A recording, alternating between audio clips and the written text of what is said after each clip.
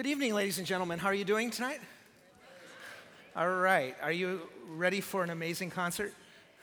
Okay. My name is Russell Steinberg, for those of you who don't know me, and I'm a composer and an avid listener like all of you. And we're in for a real treat right now, much more interesting than me talking to you. We have our conductor, maestro, and soloist today. Would you please, you guys come on up here. Let's have a big hand, please, for Jean-Yves Thibaudet and Stéphane Deneuve.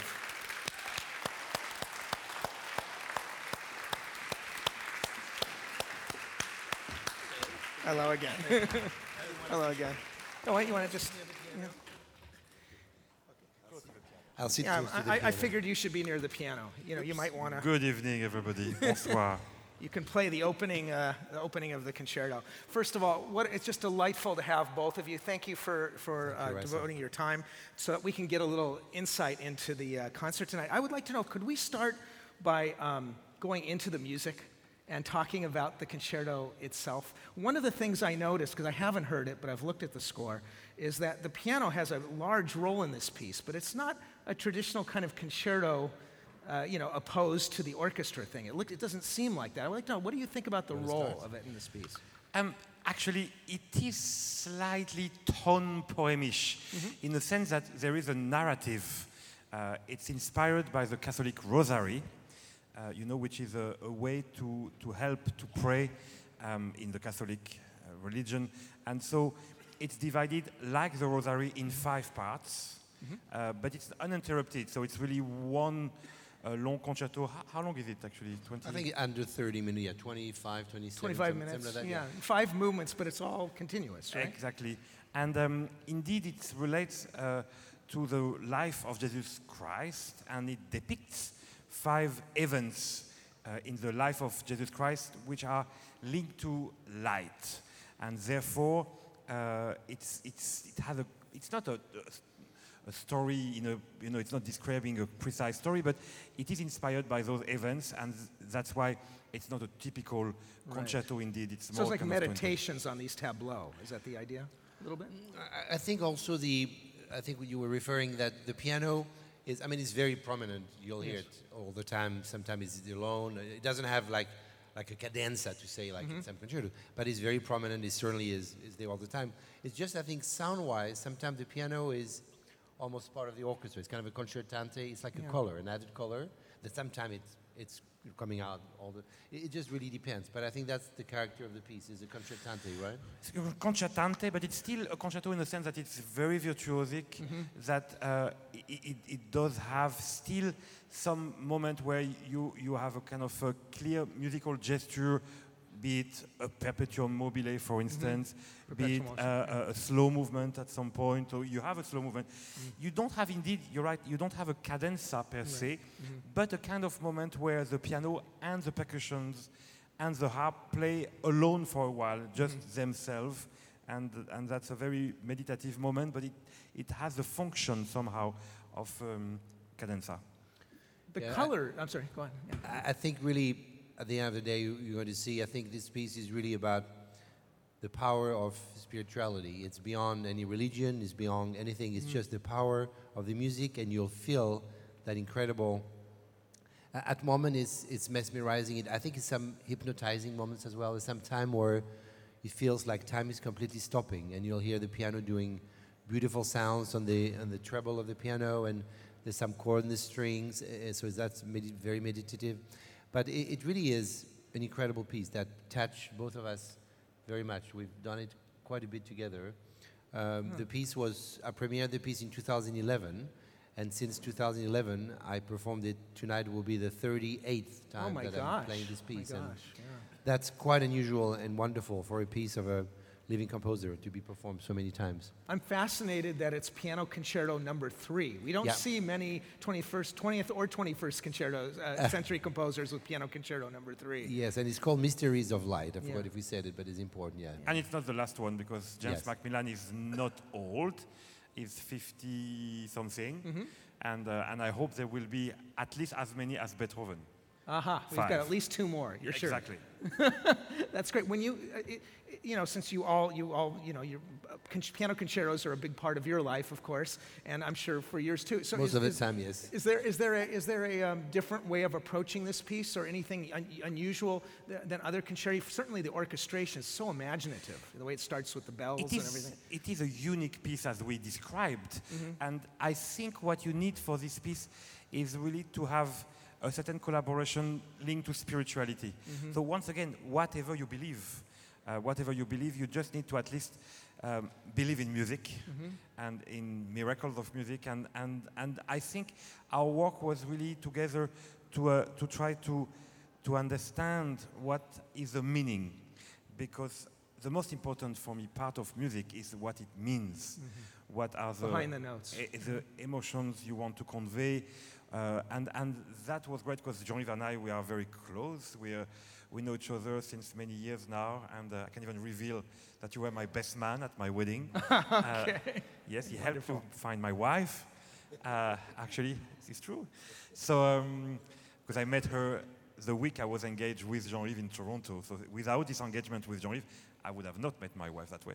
And let's say that it's great that we can share this connection and this friendship over a piece which is so personal. It's so really spiritual, and I feel really that we understand this piece, if I may say, the same way.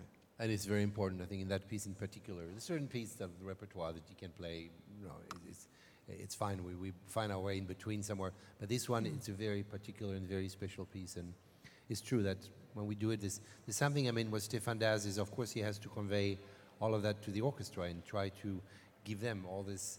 Sometimes he talks with them. He tries to explain to them what the piece means to us, what Macmillan wanted, because we spoke, asked him lots of questions. So he shares that with the orchestra. There's also a certain, sometimes we have a little piece of paper that we printed that still tells about the mysteries of light and the rosary, and we put it, we give it to the orchestra.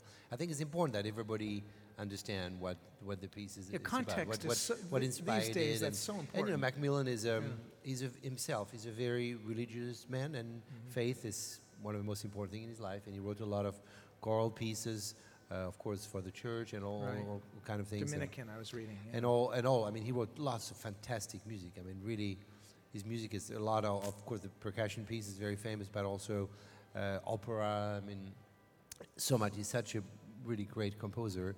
And when I was asked at that time in 2009, they started asking me if I was interested. I looked a little bit into it, and I said immediately yes. I thought it was the most exciting project that I could have, and I'm so happy that I learned the piece. It sounds like there's a lot of gravity and beauty that we're going to experience in this. I think we just love it. We really believe in this piece. We are completely convinced and moved by this piece. It touches us so deeply that we like to share it, and hopefully every time we play it, it touches the audience as well. One thing for sure is I see it as when I look through the score, I just see color and imagination to everything. And the rest of the concert, was that one of the reasons for pairing it with all the French music? It's funny because in a way, we're French, as you can hear. At least with my accent, I have no accent. I cannot hide it, but the fact is... I thought you were Scotch. Okay, really? You just have me totally fooled. I live in Scotland, actually, but no, the thing is, it's a music which is not French, but has a lot of colors which are quite close to Messiaen music sometimes, to some slightly Debussy suspended moments. And the piano writing, too. The piano writing. And it's written as well with layers. Yes. So that's a system that Macmillan is using a lot, which is that he will have parallel on each other different layers of music. So some can be perpetuum mobile, and at the same time you have a chorale in the brass section, quite religious, and at the same time some screaming melodies in the high woodwinds or high strings. And what is fascinating is he's so good, he hears so well what he wants that you can really hear all those layers, and your brain is attracted for one and another, and It's like a kind of counterpoint, isn't it? Having exactly, all of these simultaneously. It's very exhilarating. It's a bit like when you write a fugue of Bach, when you hear all those different voices one after the other, and everything works horizontally. So you could, which I did during the rehearsal, you could take those layers one by one and play by the orchestra, and each of them is interesting. I think you gave us a really important key when you mentioned Messiaen, because I was thinking there's a motto in the piece. It begins da da da da da da da, and when it's harmonized, I just realized some of those harmonies are Messiaen type of harmonies in a way. So even though it's not a Messiaen piece, it seems like that might have been something that that religiousness, that religiosity might have been part of it. In their religion, definitely, there's something where they really meet. And Messiaen had this fascination for bird songs. Yeah.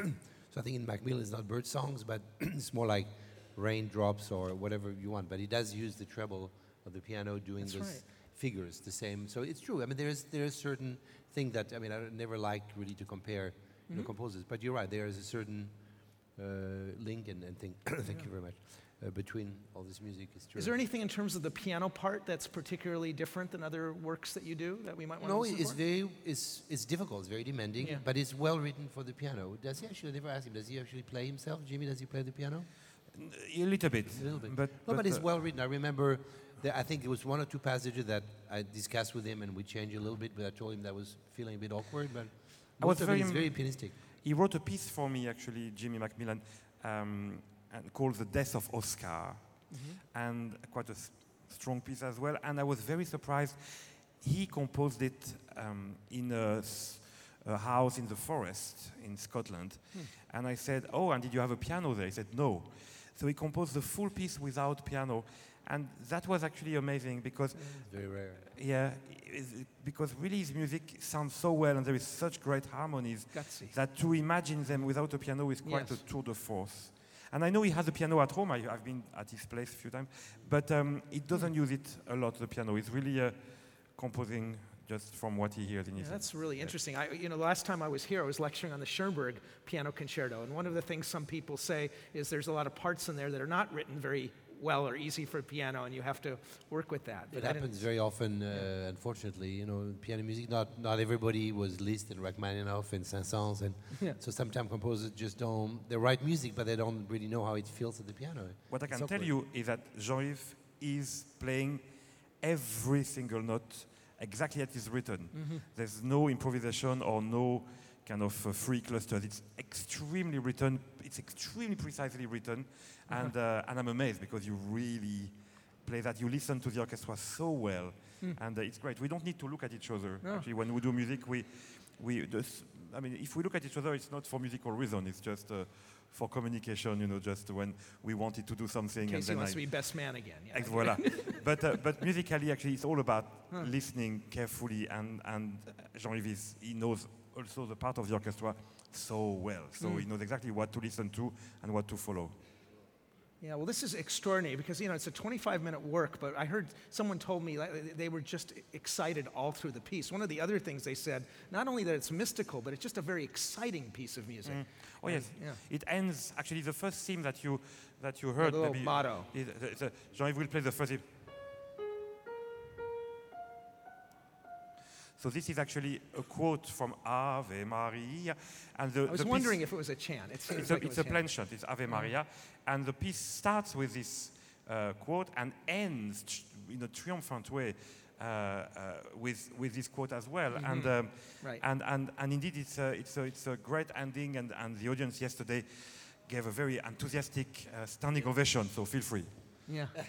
No, it is. And I think it's, to use one of Messiaen's work, he sometimes wrote in his music, but it's the triumph of joy at the end. He writes joy. The joy. It's that this incredible rejoicing. It just really is so that's so great.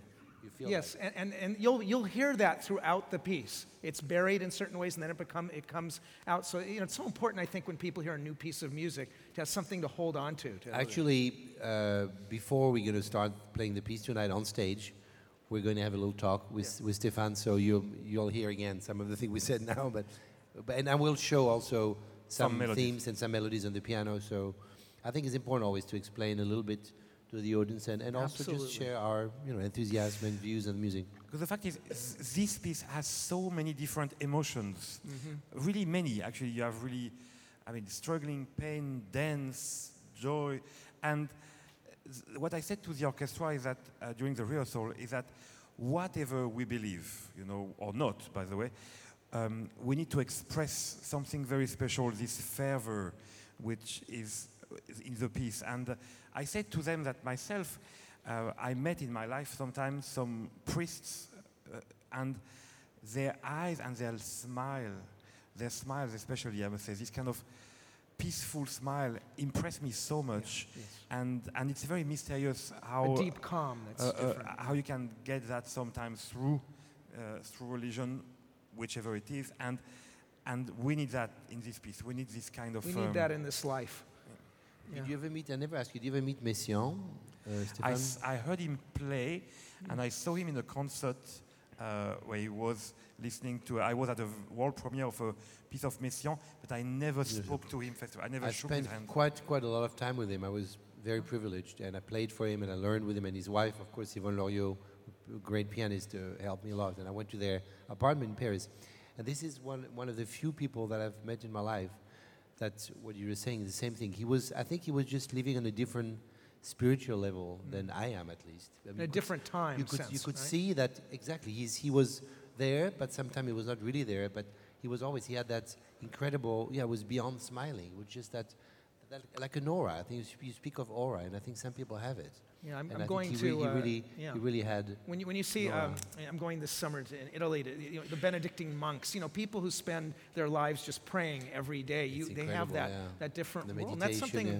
It's very powerful for us who live these frenetic urban lives to experience that. Yeah. Well, I think this piece is about that. So I hope tonight you'll experience something mystical and beautiful.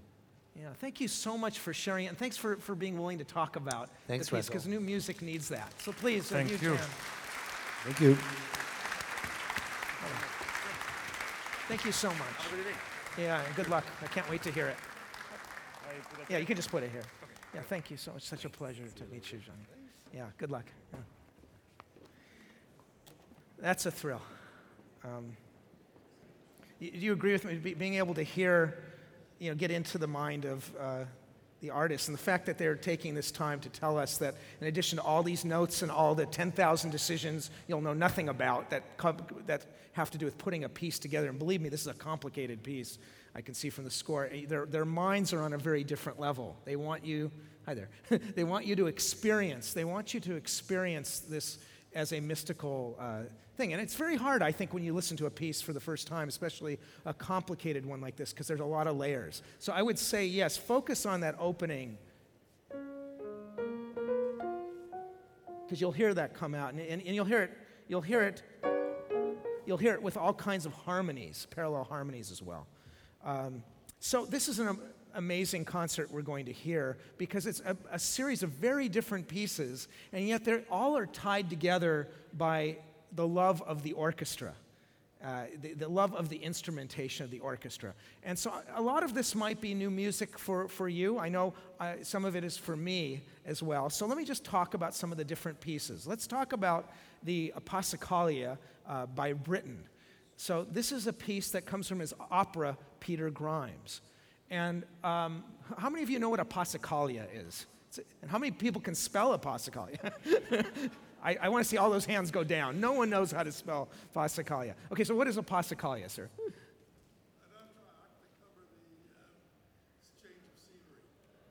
Okay, and that's right, to change the scenery. That's exactly what happens in this piece. It comes in between the scenes. But musically, Passacaglia is a particular kind of musical structure. Does anyone know what a Passacaglia is in music? Because it's kind of related to a structure called the chaconne. You've heard of the chaconne, like the Bach chaconne? A chaconne is a series of chords that repeats over and over. I just did a lecture on Shostakovich. And if you know the Shostakovich second piano trio, it starts like this. I'm playing it much faster.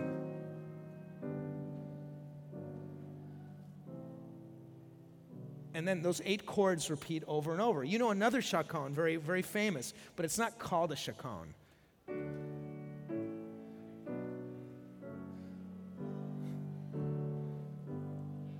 right? That's what we musicians call the Taco Bell canon. Yeah. And the cellists call it that because they have to play it over and over again. So they don't feel, it's good for a beginning cellist for their first week, but not so good if you've played cello more than a week. So a passacaglia are chords that repeat. Chaconas. A passacaglia is a bass line that repeats. Like if you know Purcell, you know.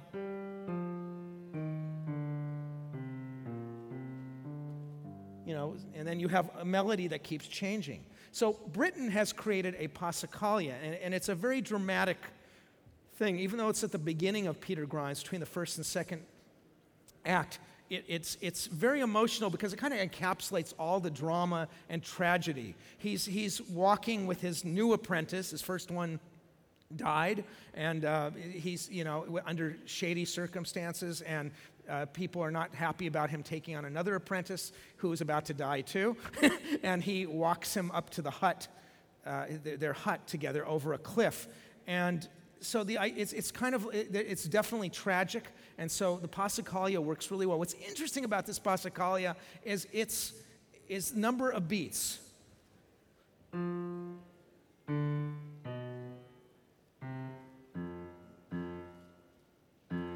we sing that? Okay, let me play it one more time.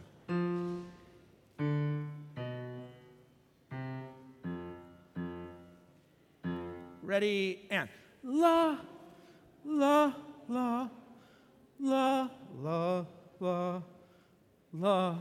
Not a lot of promise, right? It doesn't feel like Beethoven, you know. But what's interesting is the number of beats.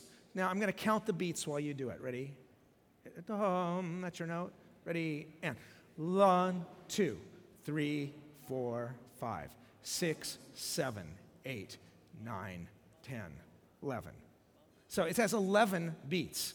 11 is not how music usually works. So what's so clever about it is it allows him to repeat the passacaglia in an uneven way while the phrases go over it.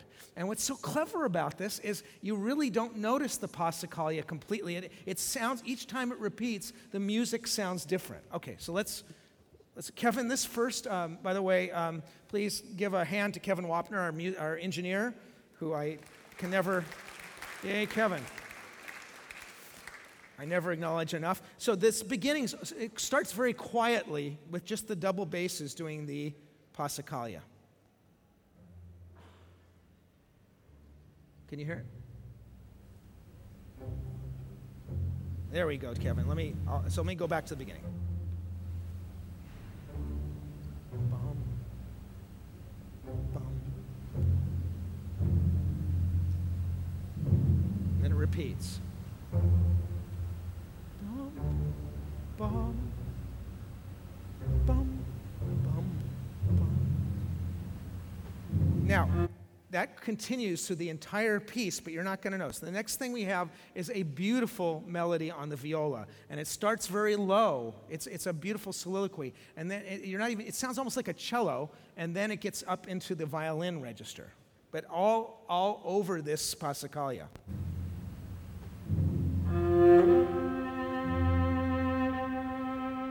Thank you, Kim.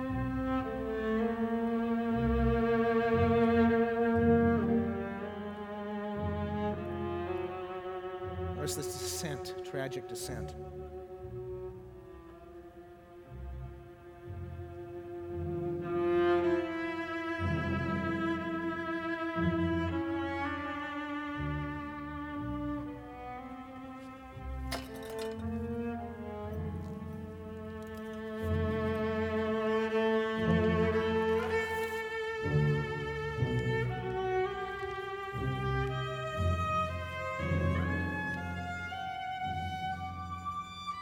How high that is for viola? I play viola, I don't play that high. Okay, then the woodwinds come in with a fanfare motive, and they're in a different key. And so this creates a very interesting tension between the key of the passacaglia and the key of the woodwinds. It's like two different worlds.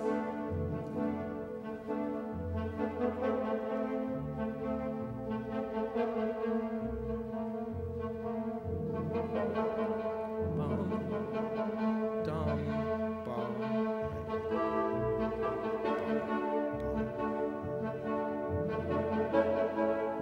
Interesting, isn't it? You're hearing two different worlds.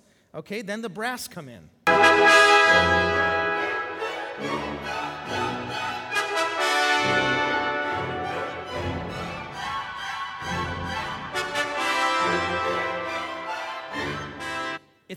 It's like two different emotions simultaneously. This is why we love music, right? Isn't that incredible? You've got this tragedy in the basses doing the Passacaglia, and then a totally different kind of texture, lively texture above it.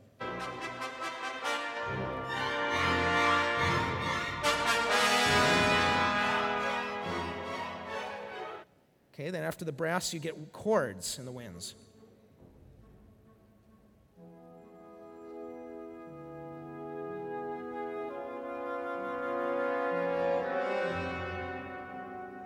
You notice that these are all variations, right? They're variations of the same tune we hear in the violas.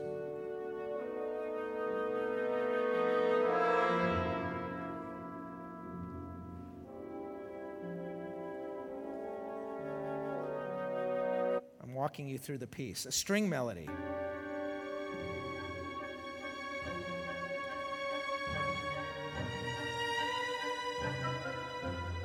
With the winds above. So now there's three worlds at once.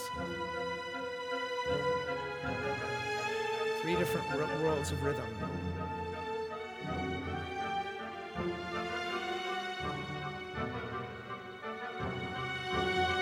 All breathing in a different way. Then with the brass.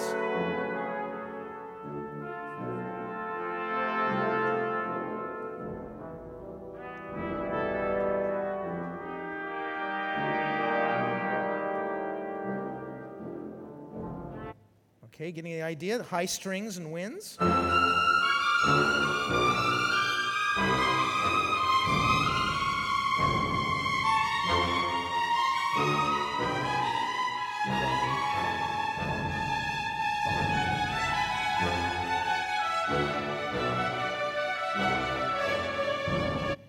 Getting the idea, and then the big climax.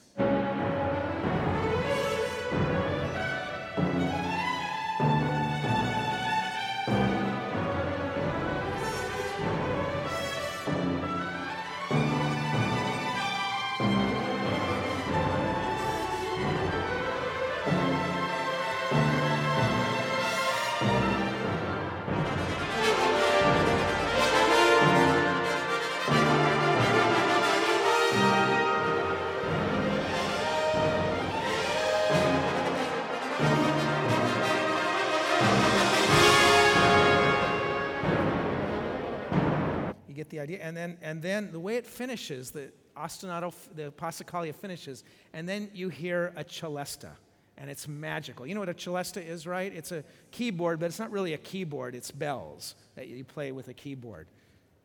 It's most famous for me in Mahler's Song of the Earth, but also in Bartók's strings percussion celesta. In fact, I actually have a little. This is how Bartók uses it after the end of the first movement. At the end of the first movement of his music for strings, percussion, and celeste. Do you know that great piece? How many of you know it? Well, some of you. Great piece. If you don't know it, go out and get Bartók music for strings, percussion, and celeste. And you'll see that Britten is kind of imitating or is influenced by this, even the way his melodic writing is. The Bartók goes. It has this same kind of weaving in half steps that Britten is using. So what happens is the celesta comes in the Bartók, and you get this amazing texture. You're not even sure what you're hearing.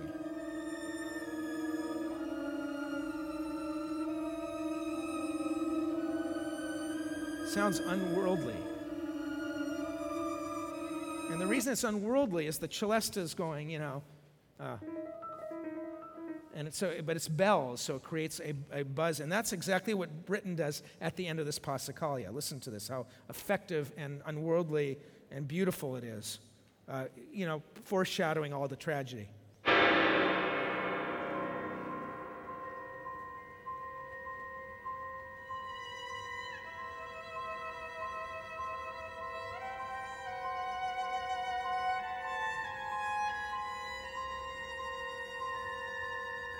Sounds like the Bartók, doesn't it?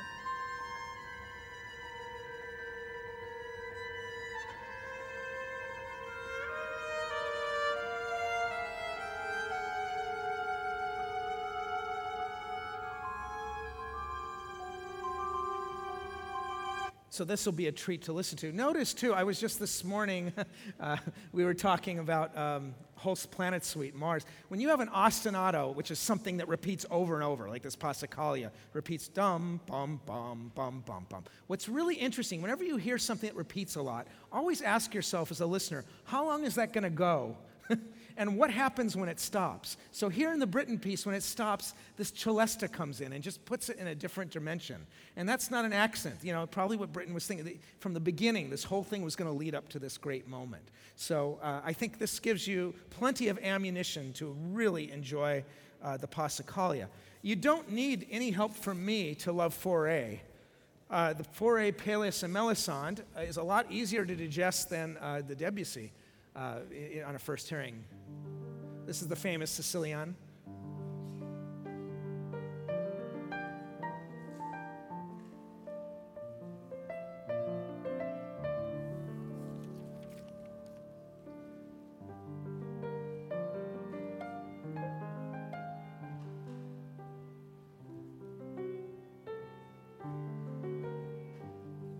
Right? I mean, there's nothing you need for that except it's just the beauty of those chords.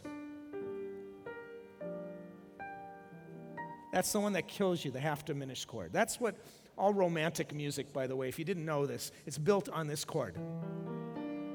That's the chord of the Tristan chord of Wagner.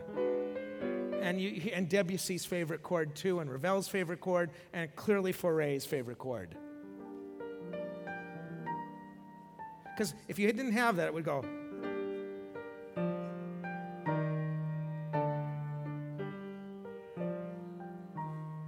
You know, as my mother would do. She told me that was Pink Elephants, I guess, a jazz tune. So it's so interesting that he does it different. Instead of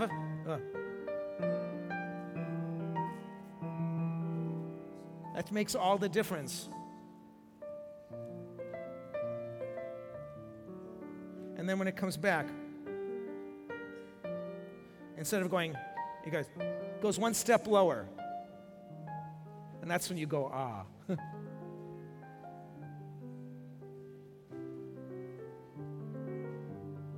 Yeah, so as it continues, the same thing. The next phrase goes like this.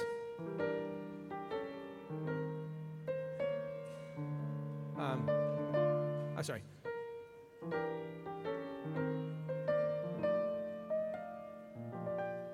So that's interesting. It starts with that chord, that half-diminished chord.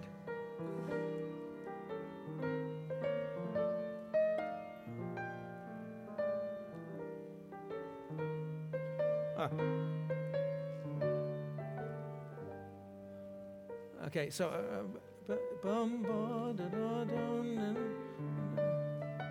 and then it goes right to the same chord, that half-diminished chord, the chord of passion.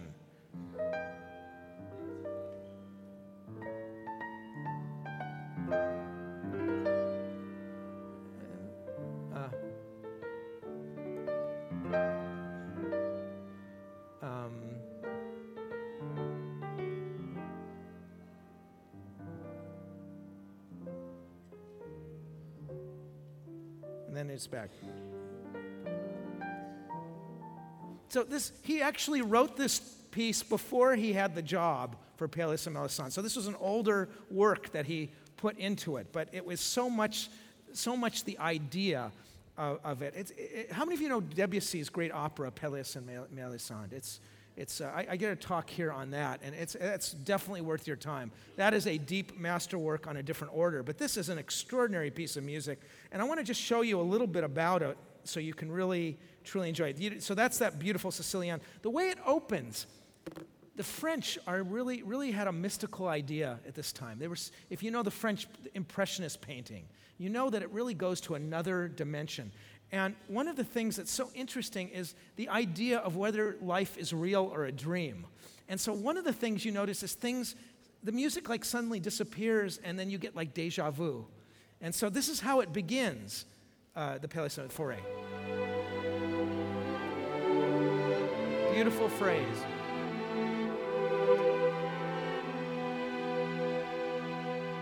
and then silence.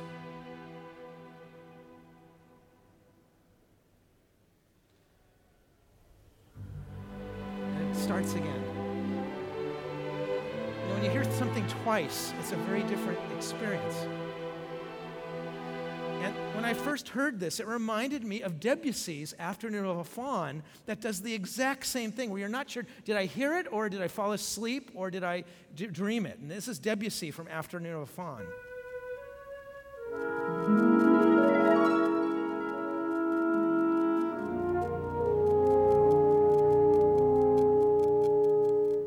And it just stops.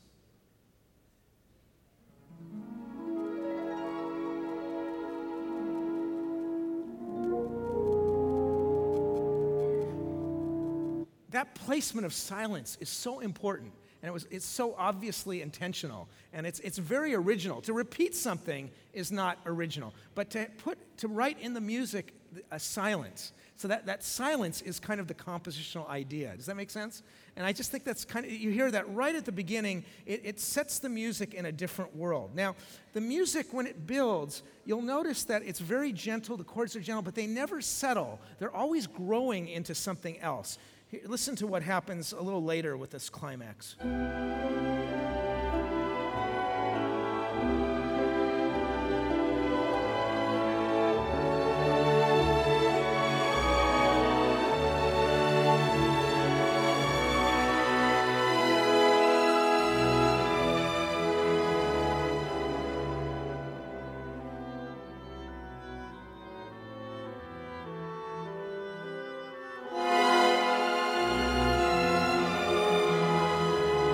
Do you notice how every resolution seems to lead to another dissonance, which leads to another? He learned this from a guy named Richard Wagner. Here's Tristan. And Tristan's the same thing. Every time you think you've arrived somewhere, he keeps going on again. You know, it's always frustrating in the right way. It's such, you're never satisfied.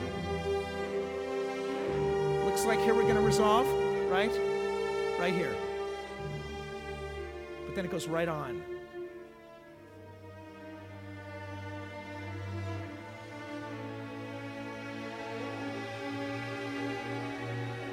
Now listen to the foray, the same idea.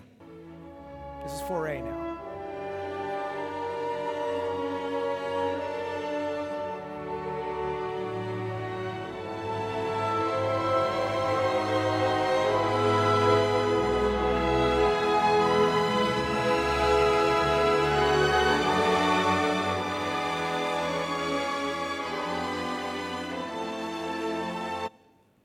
Is that making sense to you? I think you could, like, even though it's speaking in a different dialect, one's in French, one's in German, you could kind of go back and forth between the two of them. They share the same commonality of never sitting in repose for an actual cadence. And I think that's kind of interesting. So that's the first movement of it. It ends with a hunting horn, and if you know the story of Pélias and Mélisande, this is where Mélisande is first discovered. By Pélias' brother, and so you hear a hunting horn. It's a beautiful, after all this abstract music, it puts it in such a, almost like a fuzzy Monet distance to hear this horn.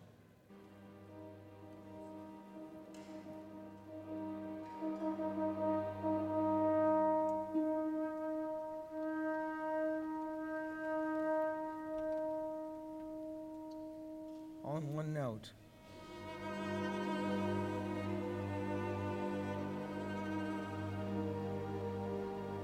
Okay, so, I mean, I could have gone on for an hour of that, but let's talk briefly about La Mer. La Mer is, I call it the greatest orchestral work, and the reason I say that is because, how many of you are hearing La Mer for the first time? Is there anyone hearing La Mer for the first time? No one. Everyone knows it. Okay, a couple of people are hearing it for the first time. It's called the sea, La Mer, but I don't think that's really what it is. I would call it the orchestra, because what makes this piece so revolutionary and different is that the melodies, there's melodies in it, there's tunes, but the tunes only exist to show off the instruments in a certain way. In other words, the orchestra itself, the beauty of the oboe in this register, the beauty of the French horn in this register, the beauty of doubling a bassoon with a clarinet. That's what this piece is about constantly discovering new textures. And when you listen to it, since you all know it, try to listen with a beginner's ear to it. It's so fascinating how he creates worlds of texture. First of all, he does that with harmony, too. It starts off with the first movement. I'll just talk about the first movement, which is kind of interesting because it ends in a completely different key than it begins. Already interesting. And then you instead of a normal major scale, you start with a pentatonic. So, and then you get the only motive you need to know through the whole piece of La Mer. It's this. Can you all hum that? And now you see, you got to do the first note faster. Ba-ba, and. That you don't need to know anything else about the piece. That's it. Except that doesn't tell you anything, except for that. So, then it's very quiet, though. And then.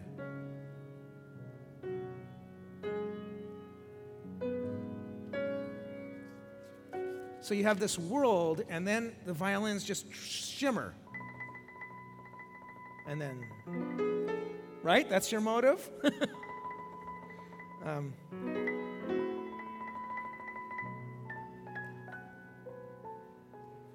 And then the first theme.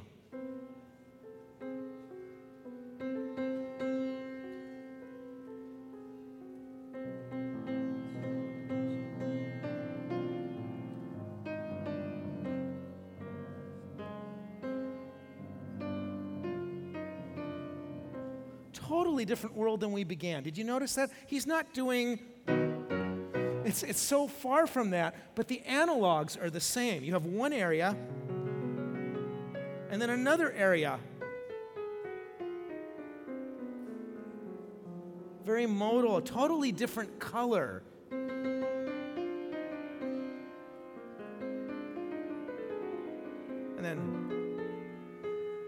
And then the way he gets to a second theme, it's so amazing because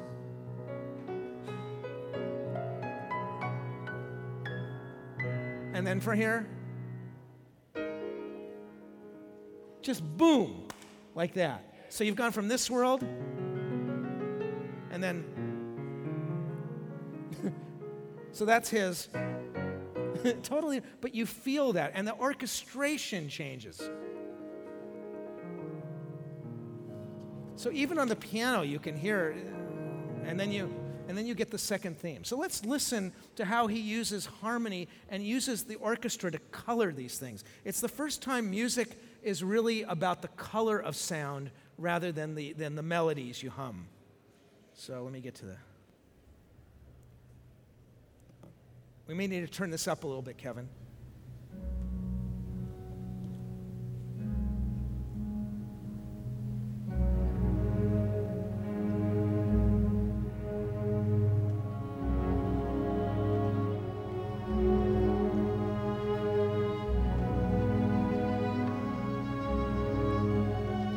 Notice you can't tell what the rhythm is, you can't tell anything. It's just this very low kind of color. And then suddenly this high register. And the beautiful woodwinds. Just splashes of color, no real thematic material. Wow, what a different kind of world.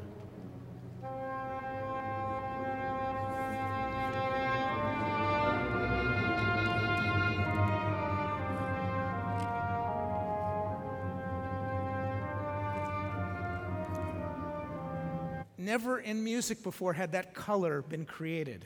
An English horn doubling trumpet like that, a muted trumpet like that. Every page of the score, when you go through it, is like this. It creates a it's like each one is a painting. And so when you're sitting in your seats in Disney Hall here, in this great hall, listening to this great orchestra, focus on the fact that every single splash of color was a unique creation of Debussy's. And that's why I find every time I hear this piece, it's like hearing it for the first time. Now, if we didn't have the maestro and our soloist here, I would have spent the whole time talking about La Mer, but we ran out of time. So I want you to hear the concert. So I just opened a little crack of a window on this piece. Another time I'll do more. But I want to thank you so much for listening and singing. My book's around if you needed to sign it. And have a great concert. Okay? Thank you.